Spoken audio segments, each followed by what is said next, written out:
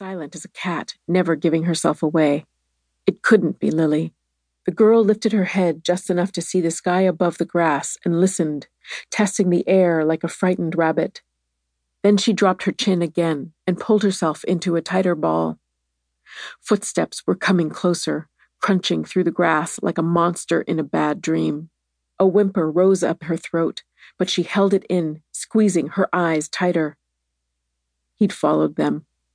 The man with the unblinking eyes that had looked at her and Lily like they were garbage. She'd known he would come. Lily had said he wouldn't give up easily. "Lily," she screamed in her head. "Lily, come save me." She scrunched her face harder into the rough denim of her jeans. The footsteps stopped above on the incline, not far from her hiding place.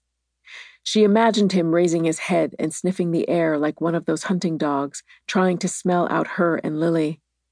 He'd be even angrier now. He'd be thinking all those unspeakable things he'd promised when he'd had them in the back of his van. She squeezed her eyes tighter, willing him to follow Lily's trail up through the field to the forest. If only they hadn't taken his offer of a ride. If only she hadn't leapt ahead of Lily into the open door to sit in the back seat. She'd known it was wrong to ignore Lily when she shook her head not to get in the van, but she'd been angry with Lily for bossing her around all afternoon. Doing what she wanted for once was a little victory, and for a few minutes it had felt good to sit and not have to walk one more step in her cheap, too-tight shoes. Lily's eyes had darted between her and the man, and he'd smiled at her hesitation before he shrugged and started to slide the door shut. That was when Lily had pushed her way past him and into the back seat next to her, landing with a flounce and a sigh that was all Lily. She'd reached across the space between them into Sonny's bag of jujubes and taken a handful, stuffing them into her mouth and chewing slowly, all the while pitting her eyes with accusing eyes. "I'm tired, Lil," she said by way of explanation.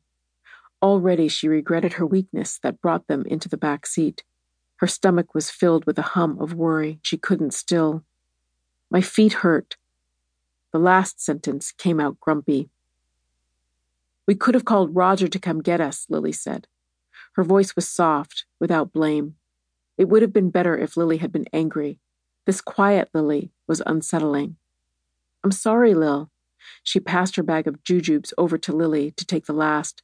She'd saved the black ones, but didn't feel right eating them now. Lily took two and handed the bag back to her. "Just don't tell Roger we took this ride. He won't like it." Their attention was drawn to the front seat. The man cleared his throat loudly as he pulled onto the highway. He reached over and fiddled with the radio until he found a country station. Then he lit a cigarette and started humming along to the music. Every so often, his eyes would be looking at them in the rearview mirror. She could feel Lily hunching down lower in the seat beside her. The ride hadn't been too bad so far, and she relaxed, turning her head to look out the window at the houses flying past. It would be okay. They were going to be home soon, and Lily would forgive her. That was before the man started talking.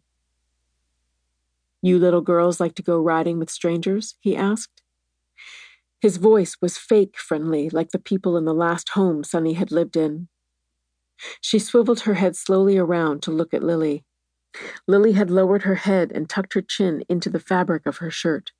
Neither of them said anything. They sat very still. The man lit another cigarette. It bobbed up and down between his lips as he spoke, the smoke drifting into the back seat in a white haze. "I mean, look at the two of you. No sense between you. Why, a man might think you were asking to get fucked. I just don't know what it is with sweet young things these days. Leading a man on, jumping into his van. Good girls would have known better."